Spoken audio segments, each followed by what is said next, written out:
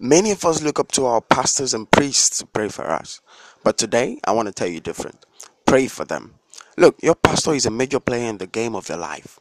In the book of Genesis 17, we find that the very minute Abram became Abraham, Sarai became Sarah.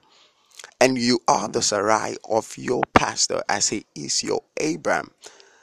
As such, there are levels of anointing and grace you cannot experience until your pastor has experienced them. So pray for them. Hi there, it's Frank, and I'm no preacher. Bye for now.